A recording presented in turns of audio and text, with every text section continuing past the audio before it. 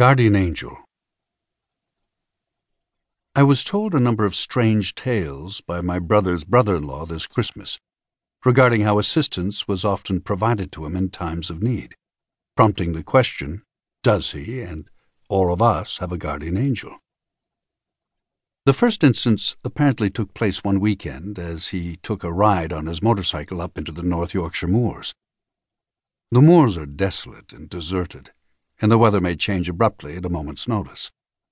They are absolutely not the sorts of place you want to be stuck in as dusk approaches. But as he reached the peak of a hill that afternoon, he realized that this might well become his fate. The engine of his bike began to splutter, so he reached down to switch on the reserve tank, only to find it was already on. He was out of fuel, and in the middle of nowhere.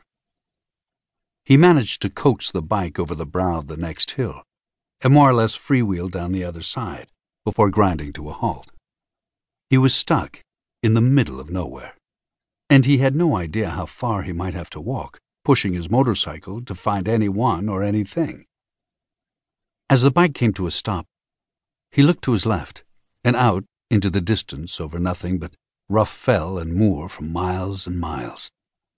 The view in front of him was similar, as the country road wound its way across the gorse and heather of the rocky moors. He knew that behind him also were miles of similar road back to the nearest village. He looked to his right, seeing a similar scene.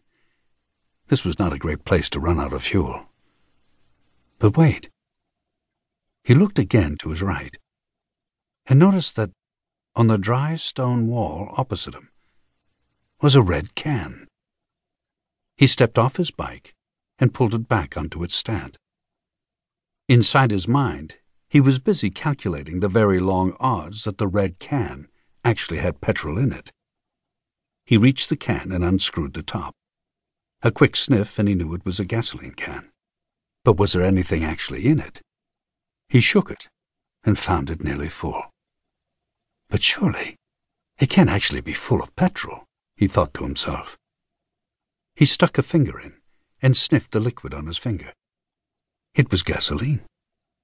He poured it into his tank and was soon on his way again, thanking his lucky stars that, of all the remote places his bike had come to a stop, this one had a can of gasoline conveniently placed for him to refuel and ride to a gas station.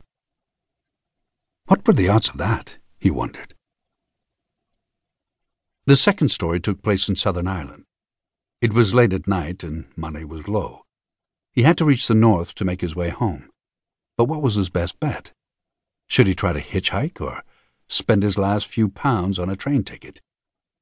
He decided to contemplate this question inside the railway station's waiting room. A quick check with the station master confirmed what he had suspected, that he had barely enough money for the train ticket. It also confirmed that a train would be leaving for his required destination early in the morning. He sat in the waiting room trying to decide what he should do. The station master approached and asked him again. "Are you going to buy a ticket? If not, you need to leave, as you can't stay here for the night. I have to lock up, you see," he explained. "Give me a minute to consider my options," our friend asked.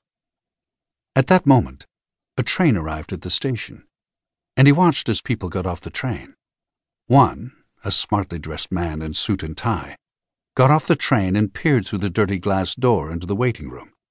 Seeing someone was there, he opened the door and strode purposefully over. "Do you by chance need a ticket to Belfast?" he asked.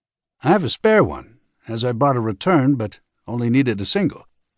"I'd rather someone used the ticket if it were useful," said the man. There it was, the answer to his dilemma. A free ticket to exactly where he needed to get, and he would still have money remaining to buy some food. "Why, thank you," he said, taking the ticket.